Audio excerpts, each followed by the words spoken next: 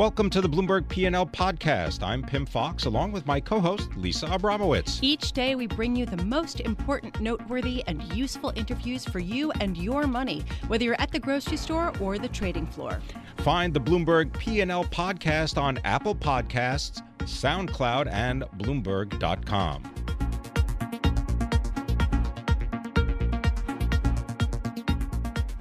We are broadcasting live from Baltimore.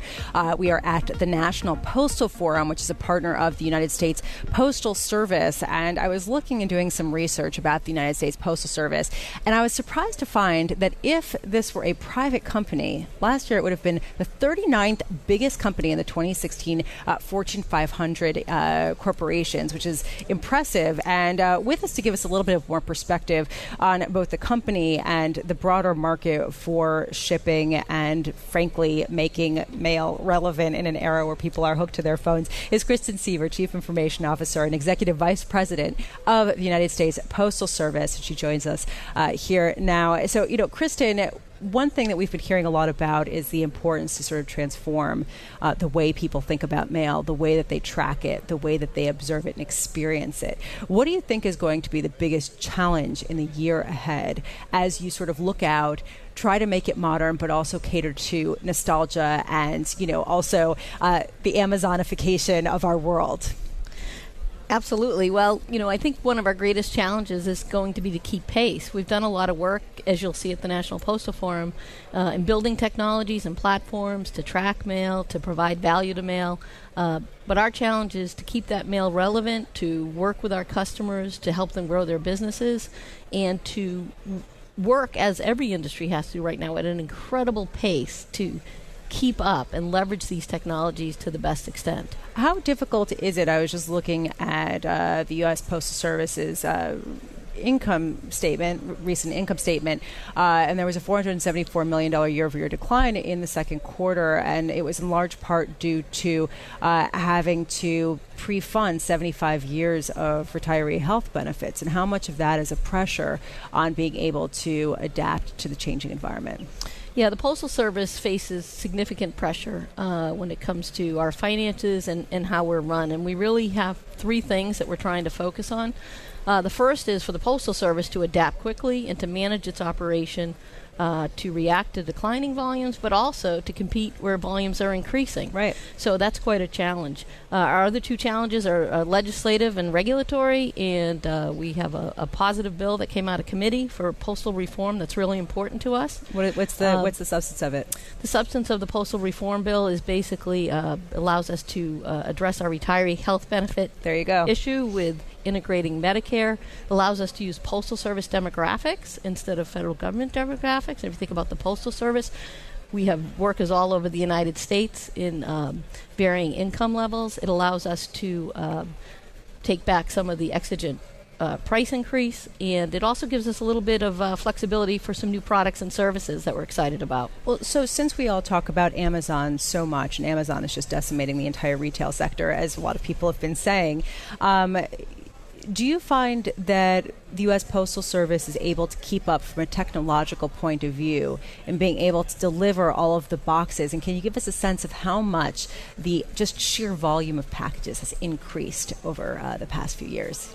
Yeah, we've had double-digit increase in package volume year over year for the last 3 years. But the thing that's been great about the Postal Service is that we have the delivery muscle to flex it. We go to every house. We go to every business.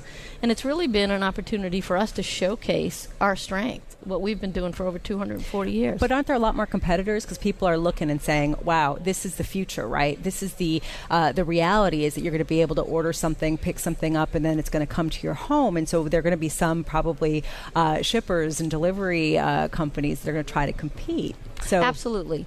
So one of the advantages we have is we've already built out our network, and we leverage that network. The other thing is, even with competition, which is fierce, but we still deliver more e-commerce packages than any other provider in the country. And we will continue to leverage our brand, our trusted presence in everybody's business and community to compete and to win for that package delivery. We were talking earlier about drones. Are those on your radar? They have to, as the Chief Information Officer, absolutely, and I get that question a lot. Okay, so how do you foresee drones playing into the United States Postal Service's business plan in the near future? Well, I think for us what's important is we have many use cases for delivery, right? We deliver in urban areas, we deliver in rural areas, we deliver in the Grand Canyon. So maybe there's maybe drop down packages into the Colorado River. We go down and we've had delivery on burros into the Grand Canyon. No. So that might be a possible use case of drone delivery for the Postal Service, right? There are some places that are hard to get to, and we definitely foresee uses like that, but we can also use it to survey our own infrastructure. There's many different use cases. So what we're doing is staying in touch with the technology, staying in touch with the regulations, and really scrubbing our use cases to see where our best fit's going to be. We've talked about how the German Postal Service in particular has looked at autonomous driving vehicles to help reduce costs and increase the delivery predictability. Has that been on your radar at all? Absolutely. We have some efforts with autonomous, working with academic institutions as far as what would be the use case, how would we use it in the Postal Service. For us, one of the things is we have such a significantly large fleet. So over How big is it? Over 270,000 vehicles. So that have to be driven and maintained throughout the country to deliver the mail every day. And now we deliver 7 days a week. So we definitely foresee that we'll have use cases for autonomous vehicles, whether it's in actual delivery or we're also a huge logistics provider. We have to get the mail from across the country. So how much has the ratio between letters and packages changed? I imagine that once upon a time there were more letters and fewer packages, and now it has reversed, right? It hasn't fully reversed. It hasn't, okay. No, letters are still the predominant product that we have, but basically as letters are declining, packages are increasing. So we haven't crossed that great divide of where total letter volume is less than packages. But, the decline in letter volume is concerning, and that's why we have to compete for the package business and continue to deliver for the American public. What's going to be the number one technological advancement in the next year for USPS? I think the number one advancement that we'll be able to leverage is our advanced analytics platform to continue to provide value to the mail, but also to find ways to enhance our own business and to find those opportunities that might allow us to reduce cost, might allow us to produce new products. We've put a lot of investment into that over the last 3 years, and now that's finally coming to fruition. Kind of what we talked about before about being able to, with Pritha Mehra, talking about how people can look and scan and see what's in their mailboxes without actually being there, and possibly even use some of the advertisement flyers. Absolutely. And sort of Informed engage. delivery. This year at the National Postal Forum, we have two major platforms that we're leveraging, Informed Delivery and Informed Visibility, and they really go hand in hand. So Informed Delivery is exciting because every consumer has access to it and can sign up and tomorrow be looking at those images of their mail. Thank you so much for joining us, Kristin Seaver. It was really a pleasure to speak with you. Kristin Seaver is Chief Information Officer and Executive Vice President of the United States Postal Service here in Baltimore, Maryland, where we are broadcasting live from the National Postal Forum.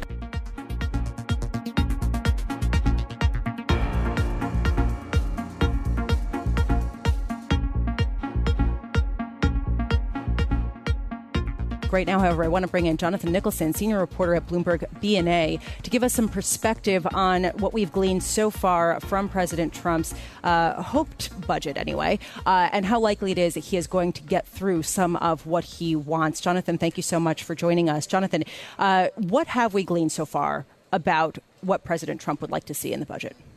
Well, he goes through a lot of, one could argue, sort of fiscal gymnastics to try and sort of square the circle of doing tax reform, increasing defense, but also trying to get to something close to balance by the end of 10 years, which has been a long-term Republican budget goal for a long time. So in doing so, basically, they rely on some economic growth projections that people have some questions about, and they rely on some deep cuts in both non-defense discretionary and some mandatory entitlement spending programs. So I'll just go through some of the headlines that I've been looking at, some of the information. People have said that it would hit, all of the welfare and sort of entitlement programs other than Medicaid, for example. It would strip away a lot more there. It would make it tougher to get some of the tax breaks for lower income individuals. It would remove money for some of the offices that have been expanded under former President Obama in favor of bolstering defense, right? I mean, is that basically the gist? I mean, what are sort of the areas that you think are going to stick and have staying power through all of the congressional negotiations that are inevitable? Well, it's actually kind of tough to see exactly how much will stick and what specifically will stick. Congressional Republicans are actually, in many cases, being very publicly neutral and privately not very accepting of this. Really? I'm surprised. Well, because, it's one thing to say that you want to balance the budget and so on. It's quite another when it actually comes to having to put the where the rubber meets the road. And so one of the things is basically we just had the House Chairman of the Appropriations Committee, Mr. Frelinghuysen, put out a very neutral, neither for it nor against it kind of statement just a couple of minutes ago, where he said, our job as appropriators is to exercise the power of the purse, which is not really that newsy because that is their job. Right, so it's basically a non-statement. He doesn't really want to comment on it one way or another. Can we get a sense of history here with what past presidents have done when they've released their budgets or their proposed budgets? How much support do they generally get in advance from either congressmen of their same party or reach across the aisle? I mean, usually is there legwork that's done ahead of time, or is this always the opening salvo? It's certainly an opening salvo. I mean, the running joke, it's almost cliche to even joke about it now, is that no matter what the party mix is of who holds the Congress and who holds the White House, that when the president sends up a budget, someone will always say, quote, "It's dead on arrival." And that is the case with this one. The interesting thing here is that this is the first-year budget, that it's taken this long to send it up. And it still is lacking the details of the tax reform proposal that they want to get to agreement on with the House and Senate Republicans. And yet it still is got this very, the appropriators don't like the cuts to discretionary spending. The moderates don't like the cuts to some of the entitlements, some of the social net programs. So it's kind of interesting that usually if you do have a budget that has some degree of momentum to it, it usually is the president's first-year budget. And in that sense, what we're seeing here today, particularly even with Trump even out of the country while this budget is being dropped, is not nearly, I think, historically what we usually see in terms of first-year budget reaction. You know, it's funny that you mentioned that President Trump is out of the country, because that was my first comment, too. Why is he doing it now while he's not here to kind of do the rounds with it and give people an explanation of why he's so behind this particular plan, especially if people are coming out with pretty neutral expressions of, how they assess it. Is that typical? You're kind of implying not so much. And if it's not typical, was this planned this way, or did it just sort of happen this way? Well, he was. They picked this budget release date maybe about 2 weeks ago or so. I think by then they probably already had. I would suspect at least they already had the dates locked in for the international trip that he's on now. I do not recall the last time a president was out of the country when his budget dropped, but I also haven't checked, so I wouldn't necessarily read too much into that. But you're right. Usually it is a day when the president says, here's what we stand for fiscal policy-wise. And today that burden is being basically borne by Mick Mulvaney, who is, is a cabinet member, is an OMB person, but is not, not the president.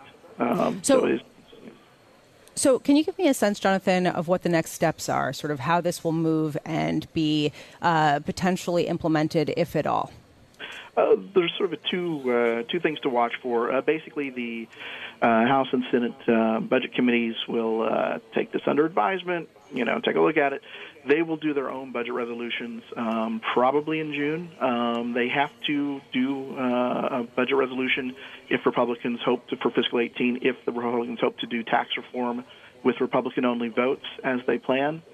So So what you look for in that is whether or not they set up some reconciliation instructions for tax reform and for some of these spending cuts that Trump is wanting. So that's one measure of how much of this will get actually potentially enacted into law. The other aspect is the appropriations process. Will the appropriators mark to the $1.065 trillion of appropriated dollars that are set up in this budget? And that seems to be a little bit closer to being to happening. I think there's still a question of how they do the defense non-defense mix, which they probably will not do as much of a mix toward defense as Trump has proposed. Jonathan, I'm looking at a headline on the Bloomberg. Trump's $3.6 trillion budget cuts hit his own supporters hard. In other words, the people who are going to be the worst benefited or the least benefited from his current proposal are some of the people who supported him the most. Can you explain how that is? Oh, well, there's a lot of political reporting about how much of his support was in sort of hard-scrabble, economically tough areas, West Virginia, Kentucky, so on. And in those areas, that's probably the wrong one, but a certain proportion are on, say, Social Security disability, which is one of the things that is proposed to be cut on this. Another is SNAP, what used to be called food stamps. So this certainly looks at those areas, and to the extent that those are concentrated among rural supporters of Trump, it would indeed be sort of biting the hand. I want to bring in back Jonathan Nicholson, senior reporter at Bloomberg BNA, to give us a little bit of perspective. Jonathan, what stood out to you as sort of the most important thing that Mick Mulvaney just said? There were two things that struck me. One is he's kind of picked the 3% growth rate as his hill to die on, which I think is going to be a tough sell when he appears before the budget committees tomorrow and the day after. A lot of mainstream economists think that that's just not credible, and so that's the fact that he stuck to his guns on that seems that's going to be an issue. The other thing was he changed his wording on Social Security to say Social Security retirement. Now, in the past couple of days, in the previews and so on, they've been talking about they don't touch Social Security. But I think when they're doing the disability insurance, which is part of the Social Security program and is included when you hear those dates about when Social Security goes bankrupt and so on, it's a separate trust fund, but they put the Old Age Survivors Trust Fund and the Disability Insurance Trust Fund together, call Social Security and say it goes bankrupt in XYZ year or so on. Right. I think it's interesting that he sort of walked that back to say Social Security retirement. As seemingly a tacit acknowledgement of that criticism, that they were trying to be evasive there. You know, I thought it was also interesting that the way that the Trump administration is going to measure the success of programs and the compassion of programs is not how many people they serve, but by how many people get off of some of the entitlement programs. Did that stand out to you, or what does that actually mean to you? That's a long-standing rhetorical point that a lot of anti-spending Republicans have. Basically, that you can't measure the success of programs by the amount of money spent. Now, there's usually a pass for this given for defense, because defense its budget has about doubled over the last 17 years or so. But now the other aspect of that is he has a point in the sense that CBO does assume that if inflation is 3%, then for a program to do the same thing the next year, is it needs at least a 3% increase. So in that sense, there are sort of inflation expectations ratcheted into the CBO nonpartisan baseline. You know, I thought that it was also, I want to go back to the wall comments, because people have said that there really hasn't been much money put aside to finance this program to build a wall between the United States and Mexico. People question perhaps President Trump doesn't really mean a physical wall, but something that's a little bit more of a mix between more surveillance and some physical building. But Mick Mulvaney said we are dead serious about the border wall, and this is one of his top 3 priorities. What does that What does that signify? And where's the money going to come from? Well, in the budget, they do have $1.6 billion for the wall, at least to sort of get it started. I think the significance of that is that when it comes time in September, everyone here on the Hill seems resigned to the idea already that we're looking at a continuing resolution come September 30th to keep the government open. And so that will mean that, again, there will need to be Democratic support for doing so. And so that's where you set up this question whether we're going to have a shutdown showdown, whether Trump will follow through on what he said a couple of weeks ago about, a good shutdown, things like that. And so in that debate, should that happen in September, as people seem to expect, this question of wall funding, which was sort of worked through and sort of eluded or sort of, kind of danced around in this last omnibus, if that truly is one of the top three priorities for the administration, then that could be a very big sticking point come September. That would be that raises a flag there, seems to me. And just going back to what you were saying about the 3% growth rate, you flagged, and rightly so, that a lot of economists say that is not probable in the near term. You have people, including Harvard professor Larry Summers, coming out and saying that just does not seem in the cards, given the fact that you do have an aging population and just generally slower growth around the world. Do you expect there to be hearings where we have economists coming in and sort of throwing cold water on that 3% rate, or is this it? I mean, is this going to be basically you either have to accept it or you aren't even going to debate on the same playing field with respect to this budget? I assume it'll be a little bit more of a he said, she said. I mean, I think the Republicans control, the both chambers so that they can control what hearings are called. I'm sure if Democrats control one of the chambers, they would love to have a hearing on what are realistic economic growth projections given the aging and less productive workforce.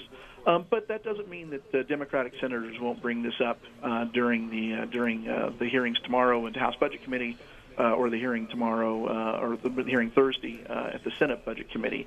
This has been something that people have been sort of zeroing in on for a couple of days now, in terms of possible bones of contention with this budget, and it is such a there are some people, the Committee for Responsible Federal Budget, bipartisan group the other week, said they thought, maybe you can get up to 2.1, 2.2 if you did some reform, but it would be, I think the phrase was, quote, pretty heroic to get to 3% from the current 1.8, 1.9 long-term trend growth. Jonathan Nicholson, thank you so much for joining us and breaking down what we've just listened to. Jonathan Nicholson is a senior reporter at Bloomberg.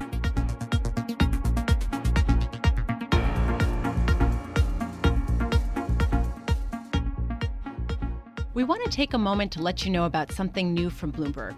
Starting right now, you can use our iOS app or our new Google Chrome extension to scan any news story on any website, instantly revealing relevant news and market data from Bloomberg and other sources related to the companies and people you're reading about. So no matter where you're reading the news, you can bring the power of Bloomberg's news and data with you. It's pretty amazing. Download our iOS app or search for the Bloomberg extension on the Chrome store to try it out. Learn more at Bloomberg.com/lens.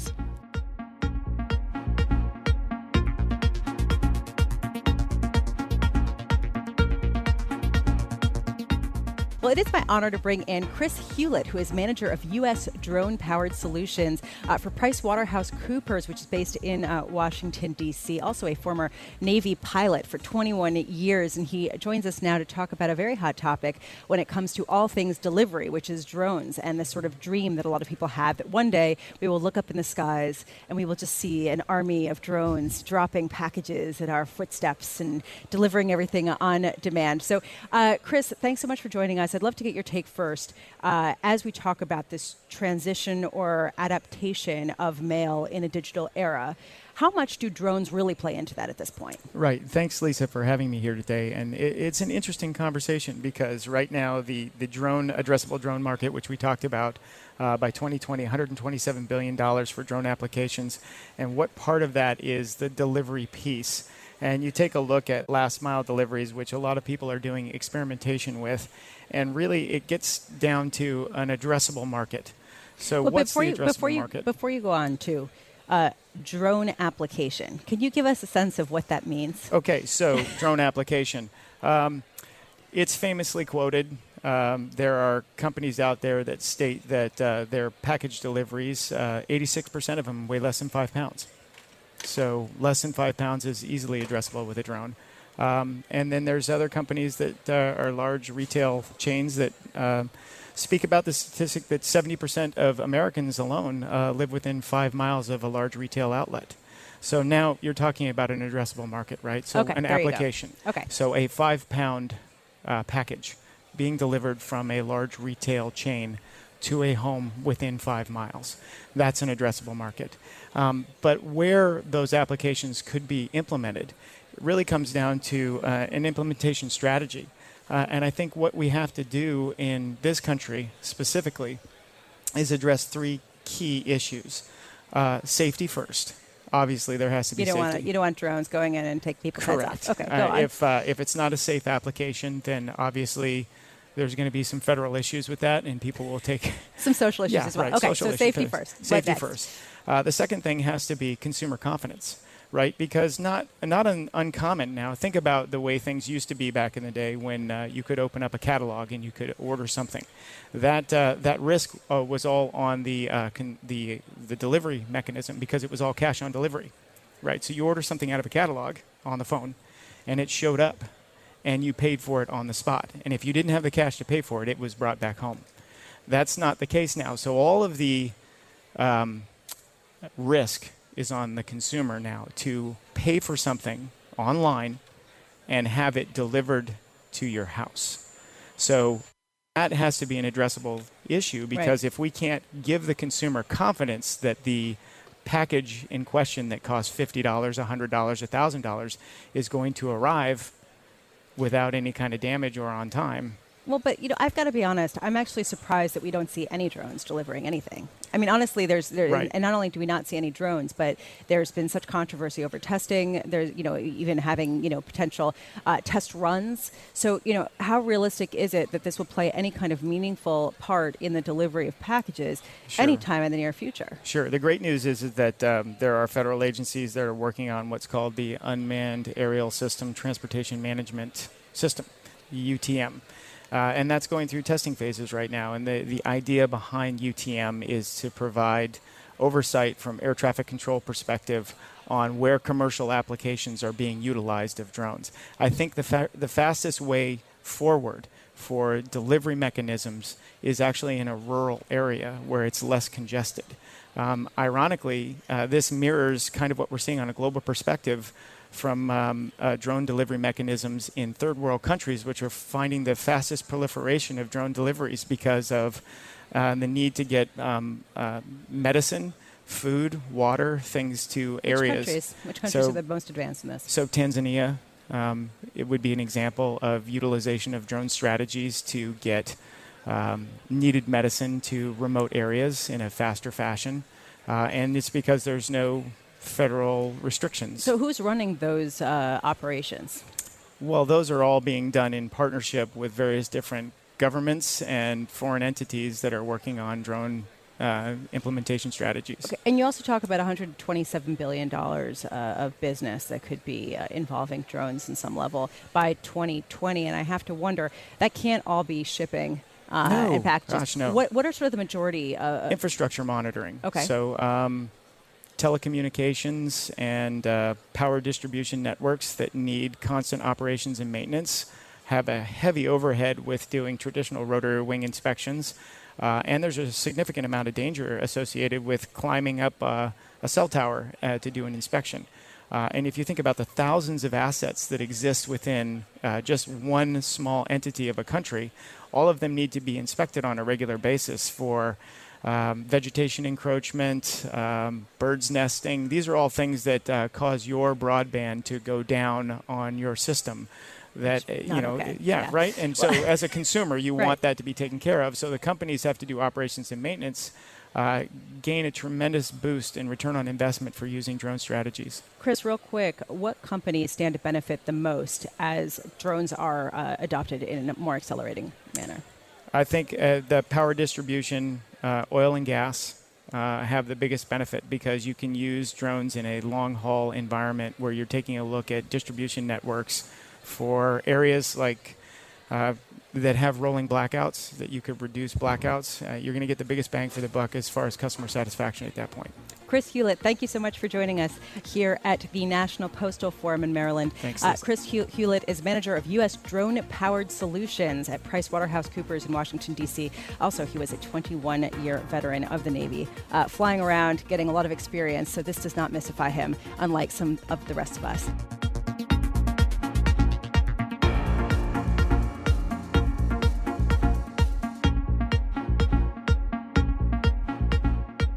We are here in Baltimore at the National Postal Forum, which is a partner of the United States Postal Service. And we're talking about how to transform the concept of mail, physical, tangible, on-the-ground mail, in an era that's increasingly focused on your smartphone and on your tablet. And who better to do that for us, to understand kind of this connection and this evolution, is Pritha Mehra. She's Vice President of Mail Entry and Payment Technology at USPS, and she joins us here now in Baltimore at the conference. Thank you so much for joining us, Pritha. So what is sort of the forefront right now, the way that the United States Postal Service is trying to make it more sort of amenable to the digital era? What are the frontiers, if you will?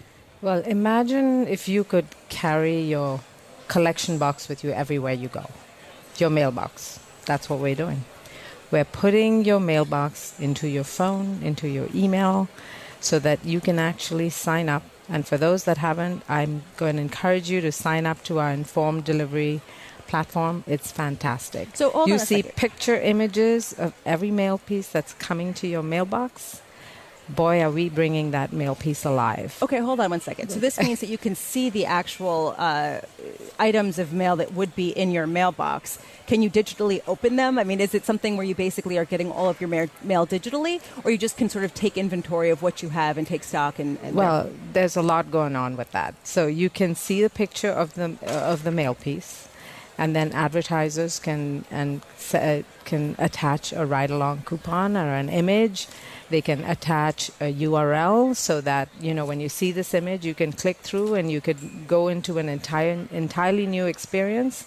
So it's essentially bringing mail alive. It's got a huge personality. With every mail piece, you can click and you can be rendered into a whole new experience. So I'm trying to think, because Paul Sweeney of Bloomberg Intelligence was on earlier, and he was talking about how an increasing number of direct mailers are trying to use online information to then better target people with physical pieces of mail. And yet this seems to be a way that people could potentially bypass the physical sort of direct mailings and sort of attach coupons and other things. I'm just confused as sort of how to be the most effective through this means. Absolutely not. Okay. So, yeah, you got it all wrong. So let me tell you. Great. So set me straight. No, what it is what we're doing is we're creating multiple impressions. So think about it. We've got a boatload of social media clutter today, right? And so mail stands out. So what this does is you get this mail piece, you keep the mail piece with you. You then perhaps you've got an augmented reality going on that mail piece. You can then, shine your phone on it and you can be rendered another experience. With informed delivery, you're getting an image of your mail piece, so hey, there's something really important in my mailbox. I got to go get it. You can also then click into that image and think about the world of advertisers, and they can link that physical catalog with multiple experiences. So you're going to have multiple expressions, and multiple experiences. So how soon is this being rolled out, or is it already happening? Oh, it's all rolled out, and if you haven't signed up, you're missing the boat there. So I'm going to tell you, missing the boat. Yes, you are. You're. All right then. You can sign up now. Advertisers can start using it, and we've got some huge success stories. Let me tell you about some open rates. Okay, our email open rates are over 70%. We're getting response rates in the high 7, 8, 9%. Where's the biggest adoption right now? It's retailers. It's. No, I mean like locations in the U.S. I mean, is it very specific geographically where people are sort of more... Well, when we rolled it out, we started in the top metro areas. So that, of course. And so, and we are getting... consumers are signing up at an alarming rate. We have over 2 million registered subscribers. So those eyeballs are increasing every day. You know, we talk a lot about how in the Amazon era, people are shipping a lot more in order just to sort of order things online, bring it to their doorstep. But what about personal letters? Because I feel like emails kind of have overwhelmed that. Have you found that there is something special? You're saying that there is something different or, distinctive about getting a physical piece of mail. Have you seen sort of the drop in personal letters kind of stabilize and people going back to that at all? Or I think we are seeing that millennials, believe it or not, are loving mail. So people are going back because they realize the power of that mail piece. Because now that you've got all this different communications, mail is just a different experience. You go home, you access it when you want it. You're not reading it amongst 70,000 other emails or Facebook or this or that you have to go through. You're actually interacting with it at your own pace. So you have a different relationship. You have a calmer relationship. You have a more sustaining relationship with that mail piece than you do with all the social media. And I think people are realizing the power of that relationship. Thank you so much for joining us. Sounds like an exciting time and for being here in Baltimore. Pritha Mehra, she is the Vice President of Mail Entry and Payment Technology for the United States Postal Service, talking about different payment systems. Well, she didn't get quite into that, but she was talking about the digitization of what your mailbox looks like and how you can check what's there and some possible opportunities for marketers as well. Thank you so much for joining us. Thanks for listening to the Bloomberg P&L podcast. You can subscribe and listen to interviews at Apple Podcasts, SoundCloud, or whatever podcast platform you prefer. I'm Pim Fox. I'm on Twitter @PimFox. I'm on Twitter @Lisa Abramowitz1. Before the podcast, you can always catch us worldwide on Bloomberg Radio.